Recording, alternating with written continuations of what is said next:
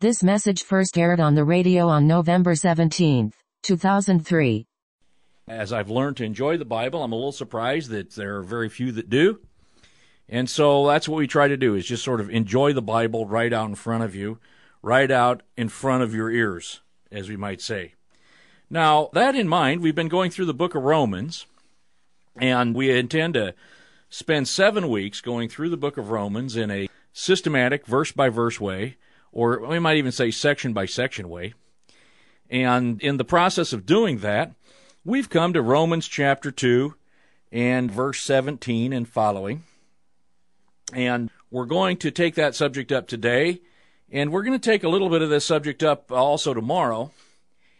And it's good for us to see where the book is headed and what the apostle is doing, or what God is doing through the writing of the apostle here, and to remind ourselves that there's something in process. I really urge you to go back and catch the first 4 messages in this series if you haven't, because we do believe that there's great value to looking at this book as a whole, and take the 40 minutes or hour that it takes to read the book to yourself out loud all at one sitting.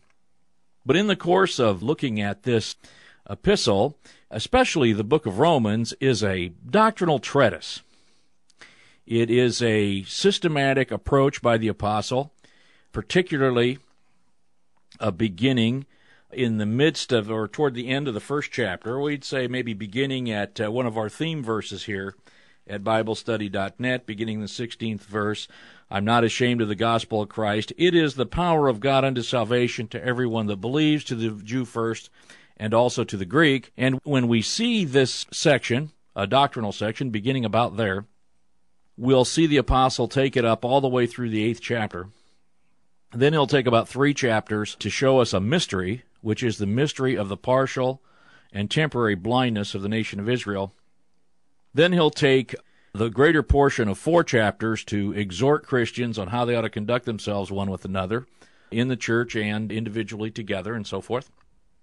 And then he'll disclose a little teaser of the mystery concerning the church, which is his body, which at the time of the writing of the epistle is not fully formed. It's in development.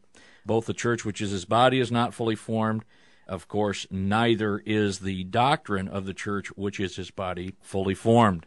So maybe it helps us a little bit to gather a little background of when and how we think the book of Romans was written. I think there's a pretty good consensus about the time of the book of Romans when it's written. A reasonable consensus suggests that it was written around 58 A.D., and when I say consensus, who am I talking about? I don't know. Guys that study the Bible and have over a period of time. But it's a particularly auspicious occasion, and it's probably written at a time when the apostle had a little time in one place. He didn't spend a lot of time in one place very often in his ministry. But when he came to Corinth, after he passed through Athens, and we read about this in the book of Acts, and if you have your Bible, you can turn to it there, that the apostle was in Athens, and he spoke to them at Mars Hill, and they took him in front of the Athenian council to speak. He was asked to speak at the Athenian council, in front of the Athenian council, which gathered at the Areopagus and at Mars Hill. And I'll just read it to you as he prepared to come to Corinth. Let's just take a little bit of time and read some of the scriptures that'll position Paul for the writing of the book of Romans.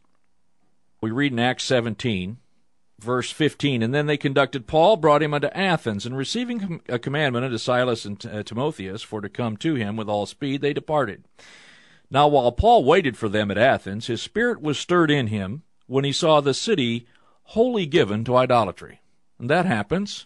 That's kind of a normal Christian feeling. And while Paul waited, he stirred up. Verse 17, "Therefore disputed he in the synagogue with the Jews, and with the devout persons, and in the market daily with them that met with him." So he began a public discourse amongst the Jews, which was his practice. After all, the apostle knew that the gospel of Christ is the power of God unto salvation to the Jew first, and so his practice would be to go to the synagogue first, begin to take it to the Jews until they would listen to him, and when they no longer would listen to him, he would take those who did listen, and he'd separate them, and then he would begin to educate and teach and preach to the Gentiles. Then certain philosophers of the Epicureans and of the Stoics encountered him, and some said, "What will this babbler say?" Or, "What does this babbler want?" And this word for babbler, he's called a seed picker or a seed speaker. And this has to do this was a term of derogation that has to do with a kind of person who goes around and picks up a little information here, a little information there. And, of course, it's contrasting what these people think about themselves, because the Stoics and Epicureans think themselves to be great scholars. They're great scholars. Maybe they smoke pipes. They rub their head in knowing ways. They roll their eyes, other gestures of studied great men. And a Stoic, of course, a Stoic is a guy who believes that in self-denial there is a form of human perfection. And an Epicurean believes that in self-indulgence there's a form of human perfection. Of course, they're both totally wrong. And then I suppose they had those compromisers who balanced a little Stoicism and Epicureanism and live what they called a balanced life. But they said, "What will this seed picker say?" And others are, "What does this seed picker want?" And others said, "He seems to be a setter forth of strange gods. He seems to be proclaiming some kind of foreign god, because he preached unto them Jesus and the resurrection." Verse 19, Acts 17. "And they took him and they brought him unto the Areopagus, saying, May we know what is this new teaching whereof thou speakest? For thou bringest certain strange things to our ears, and we would know therefore what these things mean. For all the Athenians and strangers which were there spent their time in nothing else but to tell or to hear some new thing." That's how we know that they're university professors, because look how they live. "Then Paul stood in the midst of Mars Hill, and said, Ye men of Athens, I perceive that in all things you are too superstitious." Now let me just say that the Areopagus is where the Athenian assembly met. This is the leaders of the city, and they met there. That's where the gate of the city is, the elders in the gate, as it were. And so Paul said, "I perceive that you're too superstitious. For as I passed by and beheld your devotions, I found an altar with this inscription, To the unknown God. Whom therefore you ignorantly worship, him I declare unto you." And now he takes them on in their ignorance. He says, this God you're ignorant about, so that you call him an unknown God, this is the one I'm going to tell you about, the God you don't know. "God that made the world and all things therein, seeing that he is Lord of heaven and earth, does not dwell in temples made with hands, neither is he worshipped with men's hands, as though he needed something, seeing he gives to all life, breath, and all things." Now, let me just say that a heathen thought is that God needs something. God is not one who needs anything. I'm so tired of hearing preachers tell me what God needs this and God needs that, and God needs nothing. And if he did, he told us. If he did need something, he wouldn't ask us for it or tell us about it. So, and he has made one blood of all nations of men. Now there, I want to tell you that the Scripture teaches very specifically, and you racialists, and those of you that are listening to the false teaching of the modern-day Armstrongs and British Israelites, I want you to notice that here it says every nation is made one blood. God has made of one blood all the nations of men to dwell on all the face of the earth. So those of you who don't think that the nations are the nations, but somehow you think that the nations are, what, some lost tribes of Israel, or whatever you think, I have no idea. They're all one blood, and they dwell on the whole face of the earth, and has determined the times before appointed and the bounds of their habitation. In fact, we learn in the Old Testament that God organized the nations around the number of the children of Israel, that they should seek the Lord, if haply they might feel after him, and find him, though he be not far from every one of us. For in him we live and move and have our being, as certain also of your own poets have said, for we are also his offspring. And so now you see, and coming back to the context of Romans, of course, which is what we want to do. I don't want to get lost here in Acts 17, even though it's extremely profitable, and even though we could profitably just drill down here and enjoy it. We want to see that the apostle here is backgrounding us of how one preaches to the Gentiles who are ignorant of the law of God and yet not ignorant of his Godhead and his deity, as we've studied in Romans 2. And then it says, for as much as we are his offspring of God, we ought not to think that the Godhead is like gold, silver, or stone, graven by art or man's device. And here he teaches, of course, that the works of men's hands do not artifice the person of God. And then he says, the times of this ignorance God winked at. And here's background for Romans. You can see how this is, how the mind of the apostle is backgrounded here and poised to write the book of Romans, because he says, because he has appointed the times of this ignorance, verse 30, the times of this ignorance God winked at, but now commands all men everywhere to change their minds or repent. And that, if you understand it, corresponds exactly with the portion that we've just concluded in Romans chapter 2, where we dealt with the man who was the theoretical Gentile. When the apostle said, do you think that you're going to escape his judgment? Do you think that you can fail to repent or change your mind? And don't you realize that God hasn't brought his judgment to you because this is a characteristic of his goodness? This is a characteristic of his forbearance, and that it is intended to bring you to what? A change of mind or repent. So here it says God used to wink, close one eye, to the ignorance of men. Okay, so the other eye he had, the pupil of his eye, he had on Israel. But one eye he closed, that is, he closed his eye to the Gentile. And their ignorance he winked at, but now, after the resurrection, ascension, and glorification of the Lord Jesus Christ, he commands all men everywhere to repent, because he has appointed a day in the which he will judge the world in righteousness by that man whom he has ordained.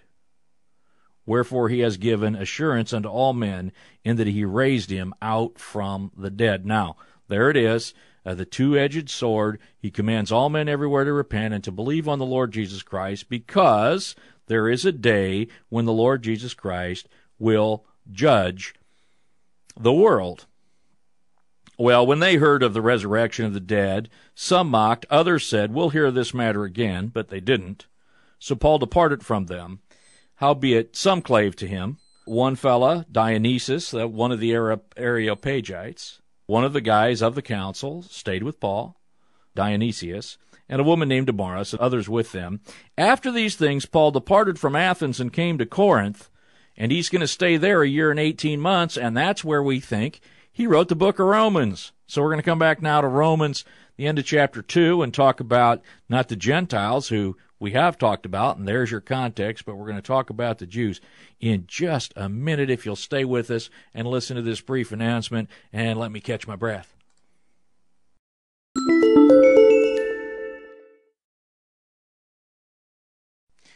So we're back now to Romans, the end of the second chapter, Romans 2:17. We've turned from the theoretical case of the Gentile who sins without the law, and he'll perish without the law, who by nature do the things that are in the law. By nature they do some right things, showing that the law is written on their hearts. Now we turn to the case of the Jew.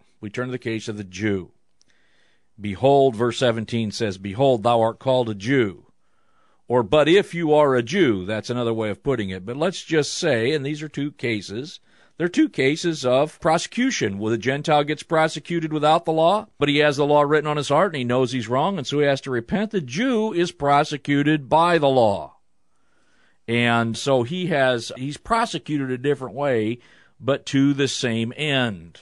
Now, it's interesting that the book of Romans writes that Paul writes into the Romans the theoretical case of the Jew, because while he writes it to the Romans, there aren't any Jews in Rome at the time that they received the letter. And we find that from Acts 18. You look at Acts 18, verse 1, where it said, after these things Paul departed from Athens and came to Corinth, and found a certain Jew named Aquila, born in Pontus, lately come from Italy, with his wife Priscilla, also known as Prisca. So we have Aquila and Priscilla, and they were lately come to Corinth from Italy. Now, very likely, where it says they were come from Italy, they came from Rome. Very likely. because they were run out of Rome at some time. So whether it's 52 AD or 54 AD, I don't really care to argue about those kind of things. Sometimes the time frames are specifically very important. But they were run out of Rome, and it would be an ordinary kind of a thing for somebody who was used to Roman life to get into Corinth, because it is, after all, a large city. It is a political capital. It's not quite Rome, but it's still a city of some, what should we say, public magnitude, and probably good market for tents there, which is what Aquila and Priscilla did. But it tells us that they were lately come from Italy with his wife Priscilla because Claudius, the Roman ruler, Claudius, had commanded all Jews to depart from Rome. So, essentially, they were kicked out of Rome. And the Jews were kicked out of Rome by Claudius. Now, why were they kicked out of Rome? Well, frankly, because these fellows that rejected the Lord Jesus Christ were a lot of trouble. They were just a lot of trouble, and they were always trying to generate some kind of political dissent. They weren't happy being under Rome, and you might say, well, I can see where you didn't like it, where it wasn't pleasant, but there's no room for discontent under God, and God had them there. Anyway, they got ran out, and they were run out by force, by decree. So, being run out by decree, there aren't any Romans legally left in Rome. And this probably because of broad rebellions and insurrections fomented by the Jews in Rome, which they were wont to do, not only this late date, but they were wont to do that even at the time when the Lord Jesus Christ had his ministry and was crucified. So it's interesting that now the theoretical case is made to the Romans. It's made in this letter, but it's on the mind of the apostle. You can see it. Hear the context of it. Behold, you're called a Jew, and you rest in the law, and you make your boast of God. Now, here he's going to go through 10 qualities, or 10 premises that Jews believe about themselves. 10 things. So, behold, thou art called a Jew, rest in the law, make your boast of God. Verse 18, knowest his will, and approveth the things that are more excellent. That, another way of putting that is you distinguish the things that are different, being instructed out of the law, and art confident that thou thyself art a guide of the blind. All right, guide of the blind, a light to them which are in darkness. So those who are unable to see, you see in their behalf. Those who are dark, you light them up. An instructor of the foolish, those who are foolish, you become a wise person then. An instructor of foolish, a teacher of babes, which has the form of knowledge and of the truth in the law, or you have an outline of knowledge. So, here are 10 things that the Jew, boasts in. 1, he depends upon the law for his justification. This is one thing a Jew does too. He glories in God as if God is his God and no one else's. 3, he knows the will of God. 4, he is able to distinguish things that are different, been able to have detailed knowledge. 5, he's instructed out of the law. 6, he's confident as a guide to the blind. 7, he's a light to them in darkness. 8, he's an instructor of the foolish. 9, he's a teacher of the little ones, or babes, therefore he himself must be mature. And 10, he has an outline of knowledge and the truth of the law. Now, thou, therefore, which teaches another. Here's the apostle's argument to the Jew. You who teach another not to steal, thou, therefore, which teachest another, teachest thou not thyself? Thou preachest a man should not steal. Do you steal? He starts with that. It's interesting that he starts with that. He starts with that commandment. He says, now you're teaching others. And he goes over to the second side of the Decalogue. He goes over to the second tablet, talks about how they deal with it. He says, you're teaching others, but do you steal? Now, when you say that a man cannot commit adultery, do you commit adultery? And now he moves over to the first side of the Decalogue, and he says, you that abhor idols, do you commit sacrilege? Do you rob temples? Of course, the answer to all these things is yes. You that teach not to steal, do you steal? Well, yes. Do you that teach not to commit adultery, do you commit adultery? Yes. Does the Jew do these things? Yes, he does. The Jew brings to us the commandments. The commandments came, the law came to Israel. There's no question the law came to Israel, and by the way, there's no question it did not come to the Gentiles. That's one thing Romans teaches very clearly. I know we have a controversy about the Ten Commandments today. It's not really controversial. I mean, they are the Ten Commandments. What's controversial about that? Nobody argues. Somebody may argue how to number them. Somebody might argue how to number them, but they only argue how to number them out of their own purposes. I mean, the Roman Catholic Church renumbered the commandments so they could get rid of the second one. I mean, that's not hard to figure out, and it's not hard to figure out why. So they say, well, let's take this 10th commandment, turn it into 2, 9 and 10, move everything up one, and we'll get rid of the second one, and then we can sell idols. Make some money, after all. Got to make some money. Well, that's not the point here. The point is the Ten Commandments are the Ten Commandments. Nobody keeps them. That's a cinch.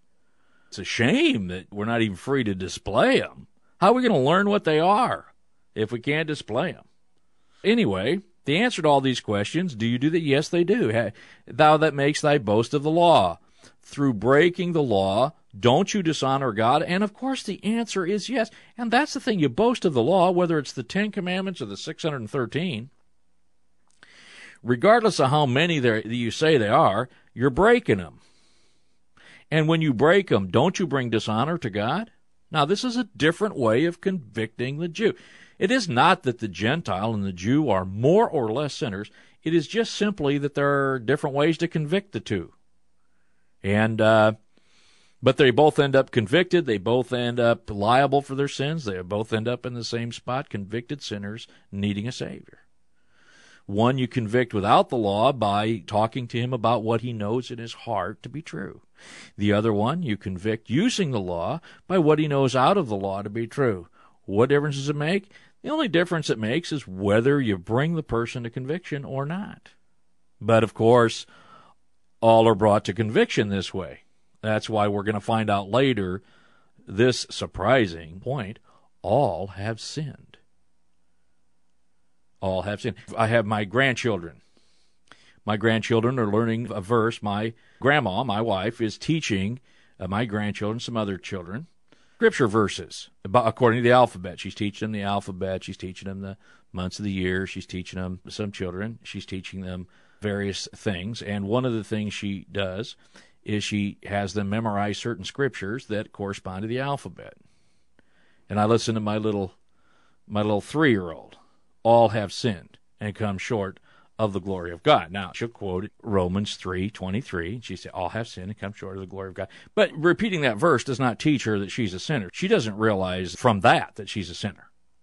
It's not how she's convicted. She could quote that verse and tell it to her brother, and her brother quote it back to her, which they do all the time, but they're not convicted in knowing that. That's a summary. The way they're convicted is that they know in their hearts when they do wrong. And if they're taught the law, we can teach them out of the law. Well, doesn't the Bible say, honor your father and your mother, and doesn't that mean that you're supposed to obey them? Yes, it does. Yes, that's what it means. And didn't you disobey Mama? Yes, I did. Now that's conviction, you see, as they are persuaded of their own sinfulness. Now, conviction is very important, but it doesn't save you. In fact, it condemns you. That's what condemnation is. It's judgment, and God will bring that judgment upon you if you don't judge yourself as a sinner. Now, even judging yourself as a sinner doesn't save you. You now merely become guilty. And now here's what the apostle's doing. He's prosecuting the Jew according to the law that the Jew knows. So it's a fair prosecution. You that boast of the law, don't you dishonor God by breaking the law? And now he quotes the scripture. For the name of God is blasphemed among the Gentiles through you, as it is written. And that's a fact. I mean, it's a fact that the name of God was blasphemed by the way Israel conducted itself. We just finished an overview of the dispensation of the law, wherein we saw in all 4 quarters, from the opening kick to the final gun, that Israel dishonored God throughout, and even the Gentiles, as fans watching, God was dishonored by watching the performance of Israel. It was as if Israel gave up 561 yards to a rival football team. And when they left the field, all the fans were mad at the coaches. Very similar thing. Israel dishonored God by their performance on the field in front of the Gentiles. They were supposed to bring the truth of God to the Gentiles, and instead they made God to be ashamed and blasphemed God before the Gentiles, as Ezekiel told them. As Ezekiel told them that, the prophet Ezekiel, who was with them at the time they were in their worst of days. So now, the apostle now gives conclusions about that, and he's going to carry on a little bit, convicting his countrymen, the Jews, because he says, for circumcision, verse 25, and we have a little change of thought here, he says, for circumcision verily profits, if you keep the law. Remember, he said that lack of circumcision didn't hurt a Gentile if he kept the law. And therefore, but circumcision profits if you keep the law. But if you're a breaker of the law, your circumcision becomes just like what? Uncircumcision. Therefore, if the uncircumcision keeps the righteousness of the law, which is what? Yeah, now this is the question. If the uncircumcision keeps the righteousness of the law, well, what's the righteousness of the law? Well, the righteousness of God is revealed by grace through faith. Even the law showed that. Shall not his uncircumcision be counted for circumcision? And shall not uncircumcision, which is by nature, if it fulfill the law, judge you, who by the letter and circumcision transgresses the law? In other words, you Jew, when you find out that that law is the very thing that convicts you, what do you have to stand on in the face of the one who finds the righteousness of God without law? In other words, the righteousness that is in the law, if someone found it without law, and you only find your unrighteousness in the law, what good is the law and what good is your circumcision? And the answer is that it's none. Now we have the concluding statement, for he's not a Jew, which is one outwardly, neither is that circumcision which is outward in the flesh, but he is a Jew, which is one inwardly, circumcision that of the heart, in spirit and not letter, whose praise is not of men, but of God. And you think this is news? Do you think this is news? Maybe you think, well, this is all brand new stuff to the Jews at this time. When we come back, I'm going to show you why that's not true.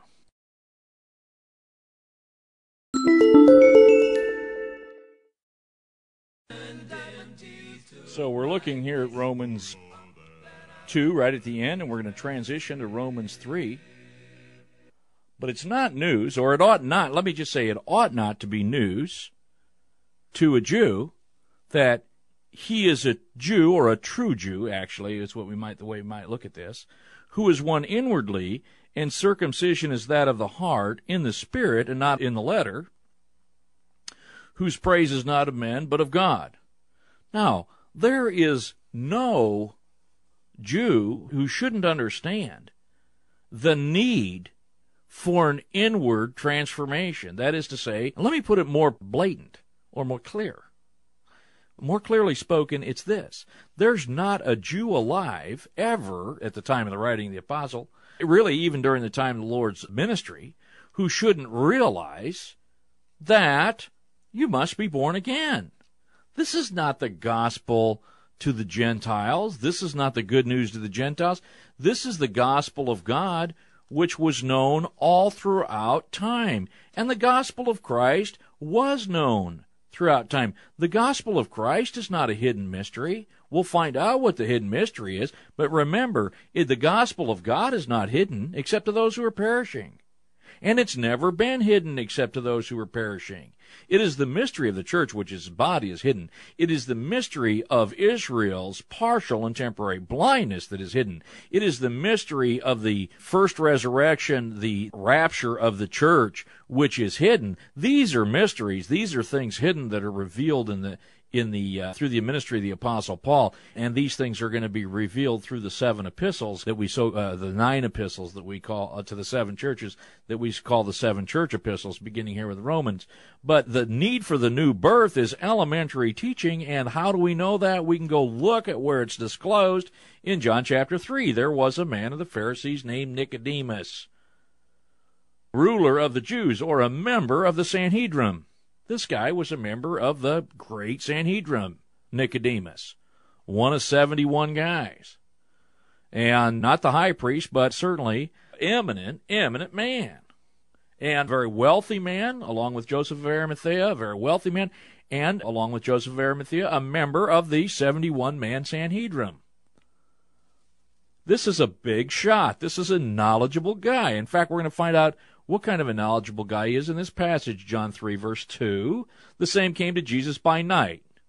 Well, so he wouldn't be seen.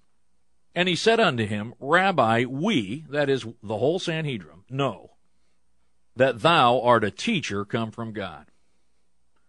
We know that you're come from God to us as a teacher. That's obvious. And when did that first become obvious? That first became obvious when the Lord Jesus Christ was 12 years old and went about his Father's business. That's when it became, it was more eminently obvious. And when he began his public ministry, no one could deny he was a teacher come from God. For no man can do the miracles that you do except God be with him. And that, by the way, was the purpose of miracles, to signify God's messenger. It's not needed today. God's messenger needed to be signified in days past so that we would know what is God's message. Now that we know what God's message is, the messenger can be signified by the message. In other words, we no longer have to judge the message by the messenger. We can judge the messenger by the message because we got it. It's here. Well, I'll talk more on that, especially when we get into the 1 Corinthians, which I'm looking forward to, and we'll put to rest some of this crazy chasing after miracles. And my offer for $1,000 for a verifiable miracle, safest $1,000 I have in my possession, stands. But here, the Lord Jesus Christ did miracles, and nobody could deny that he was a teacher come from God because of them. Jesus answered and said unto him. Now he gets very clear with Nicodemus.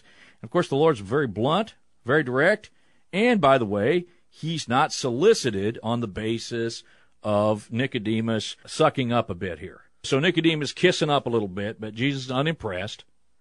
And by the way, the Lord is unimpressed when you kiss up. He's interested in your obedience.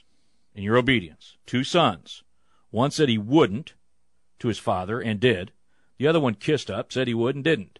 Which one did the will of his father? Well, the one that said, I won't, but did. Jesus answered and said unto him, Verily, verily, I say unto you, except a man be born from above, he cannot see the kingdom of God. That was his first statement. He said, listen, except you be born from above, you cannot see the kingdom of God. Now, maybe you think, like maybe most Christians would think, or most people would think, that Jesus is giving this guy elevated instruction. Maybe you think he's here teaching Nicodemus deep truth. But it's not what he says he's doing. So let's see what he says he's doing. Nicodemus said unto him, How can a man be born when he's old? Nicodemus being old. Can he enter the second time into his mother's womb and be born? As Jesus said, born from above or born again. You could look at it either way. Nicodemus decided to look at it born again. But actually, it's from above, anothen. Jesus answered, Verily, verily. Now, every time he says truly, truly, that's to get the attention of the hearer. Except a man be born of water and the Spirit, he cannot enter into the kingdom of God. Now, he's telling Nicodemus a couple different things here, and we won't go into all what he's telling him, but he's giving him basic teaching, and he's teaching him, you got to see the kingdom of God, you got to enter the kingdom of God, you got to be born out of water and Spirit, you got to be born from above. Of course, John's baptism, great controversy, as these guys in the Sanhedrin would not hit the water. They just wouldn't do it. And there are many today that won't. There are many Christians today that will not, that absolutely willfully refuse to get baptized I don't say you're not my brother, but I do say, brother, I don't trust you. I'm telling you that. You won't get baptized. I don't trust you. That which is born of the flesh is flesh. That which is born of the Spirit is spirit, Jesus says to him. Now he says, marvel not that I say unto you, you must be born again. Now let's just skip ahead to a couple of verses. Nicodemus says in verse 9, how can these things be? How can this be? And here's what Jesus says to him in verse 10, and this is my main point. Jesus answered and said unto him, are you a teacher in Israel, and you don't know this? Now, he doesn't say a teacher. That's the way the Bible reads here, the King James Version reads. A more accurate reading is this.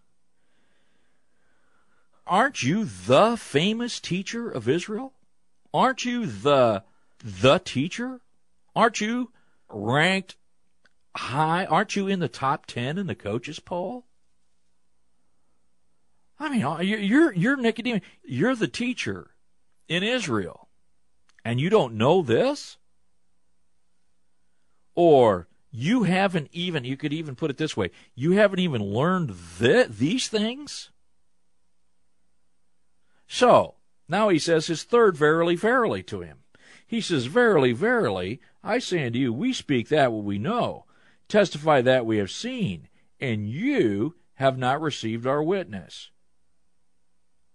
Now, here's what the Lord Jesus Christ said to Nicodemus.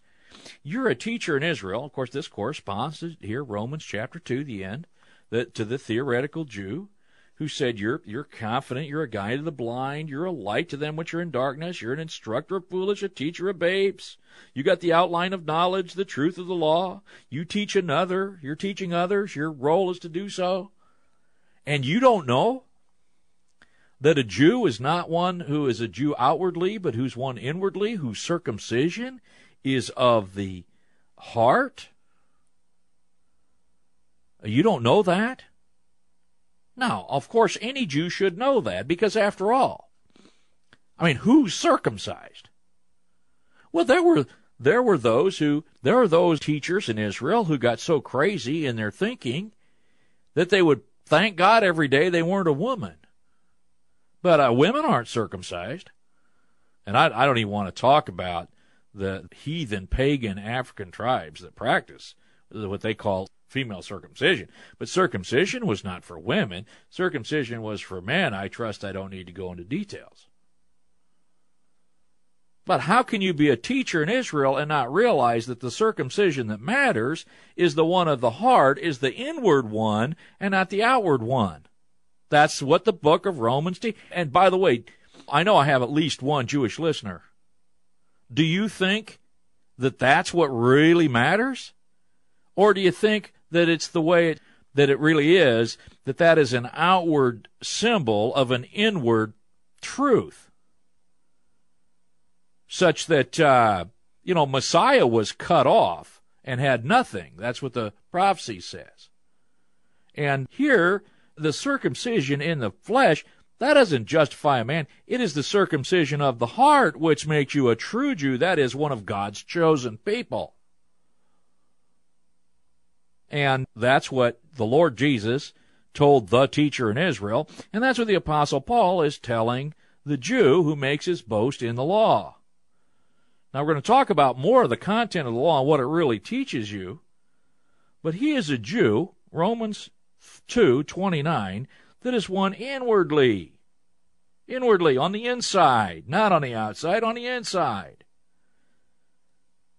whose circumcision is of the heart, in the spirit and not in the letter. Oh, we do have human spirit. And spiritually we're all equal before God, guilty in need of a Savior, whose praise, by the way, is not of men, but of God, and whose applause are you looking for? And now he strikes, if I may say, cogently and bit of a pun, at the heart of the matter. The heart of the matter is this.